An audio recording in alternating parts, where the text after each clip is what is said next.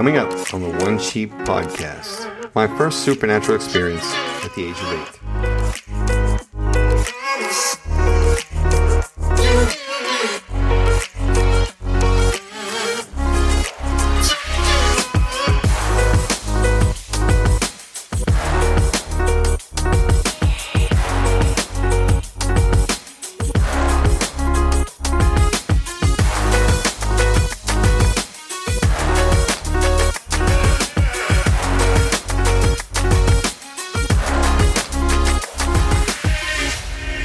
Yeah, it's okay.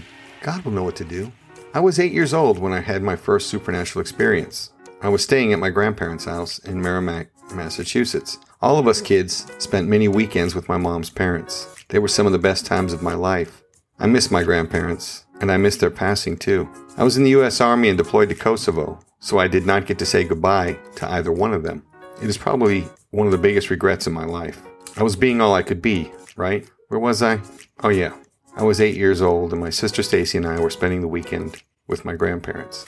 It was a small house, basically a 2-bedroom, 1-bath home. It had a basement with an old furnace and a wood stove for heat.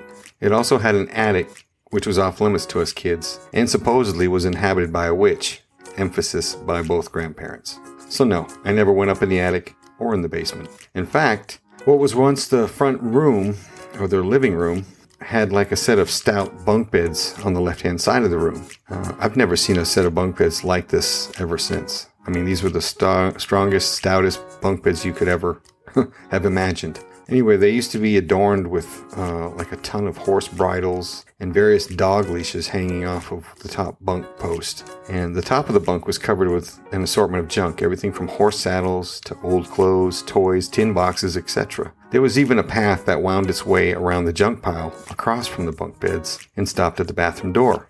You see, my grandparents were hoarders before TV made it famous. Or maybe it was just that generation having gone through a world war. I don't know. The only TV in the whole house had 2 dials on it, and it was a color picture tube. It sat on an old dresser you had to walk in front of to go into the bathroom. I remember many a night of lying beside my grandpa on the bottom bunk watching TV as my grandmother sat in the kitchen knitting. We all watched Columbo, 60 Minutes with Andy Rooney, and then we watched Johnny Carson before we all went off to bed. I slept on the bottom bunk, right where we had watched TV. My grandfather went to his bedroom, which was behind the kitchen, and my grandmother went to her bedroom, which was down a narrow path at the bottom of my grandfather's bed and behind the bunk bed wall where I was sleeping.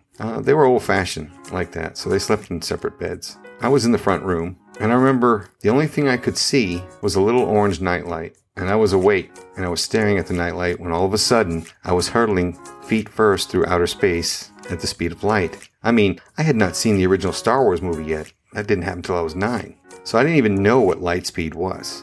All I know is I kept passing from one galaxy to the next. It was like the mirror infinity trick, you know, where you hold 2 mirrors up and your reflection goes on forever. Only I saw this as galaxies. And it was like going from one technical drawing board or an artist easel, right? Almost like it was a cartoon. You know how you have like the artist easel? And it's like coming out of one world into the next. The mirror trick thing there, just showing me that what infinity is, I guess. And while this was happening, I kept hearing my own voice in my head asking the same question over and over again as I shot through these galaxies. What does it mean to exist forever? What if I don't want to live forever? Once you exist, do you always exist? My heart was pounding in my little 8-year-old chest, harder and harder as I pondered each question. I might add, I felt as if the questions were being fed to me. I mean, I'm 8 years old. How many 8-year-olds do you know who ponder their eternal existence? My heart kept racing and pounding harder and faster, and I could hear it in my ears. It was so loud. It felt as if it would come out of my chest any second now. I can think of nothing more frightening than the question, what if I don't want to exist? Will I know the difference? Where does it all end? What does forever mean? As you look at your own hands and you're suspended in outer space, try to imagine what it means not to exist now that you do exist, and wondering if you would know the difference. 1,000,000 years passes, and you're still here. What is here? Finally, I said, it's okay. God will know what to do. And with that self-assuring statement, I saw my nightlight again, and my heart rate slowed to a normal 8-year-old pace. It was probably the single scariest experience of my life. Looking back on it as an adult, I believe it was my Job moment. Like the devil had made a wager that an 8-year-old would not seek after God. Honestly, if I did not remember my grandfather praying at the dinner table and think, oh yeah, God will know what to do, I think I would have died that night. And I think the coroner's report would have said I had a faulty heart valve or something to that extent. The good news is, I am alive. I made it through that ordeal. And I've been blessed more times than any man deserves. And I cannot help but wonder if that single moment in time was to thank for all the blessings in my life.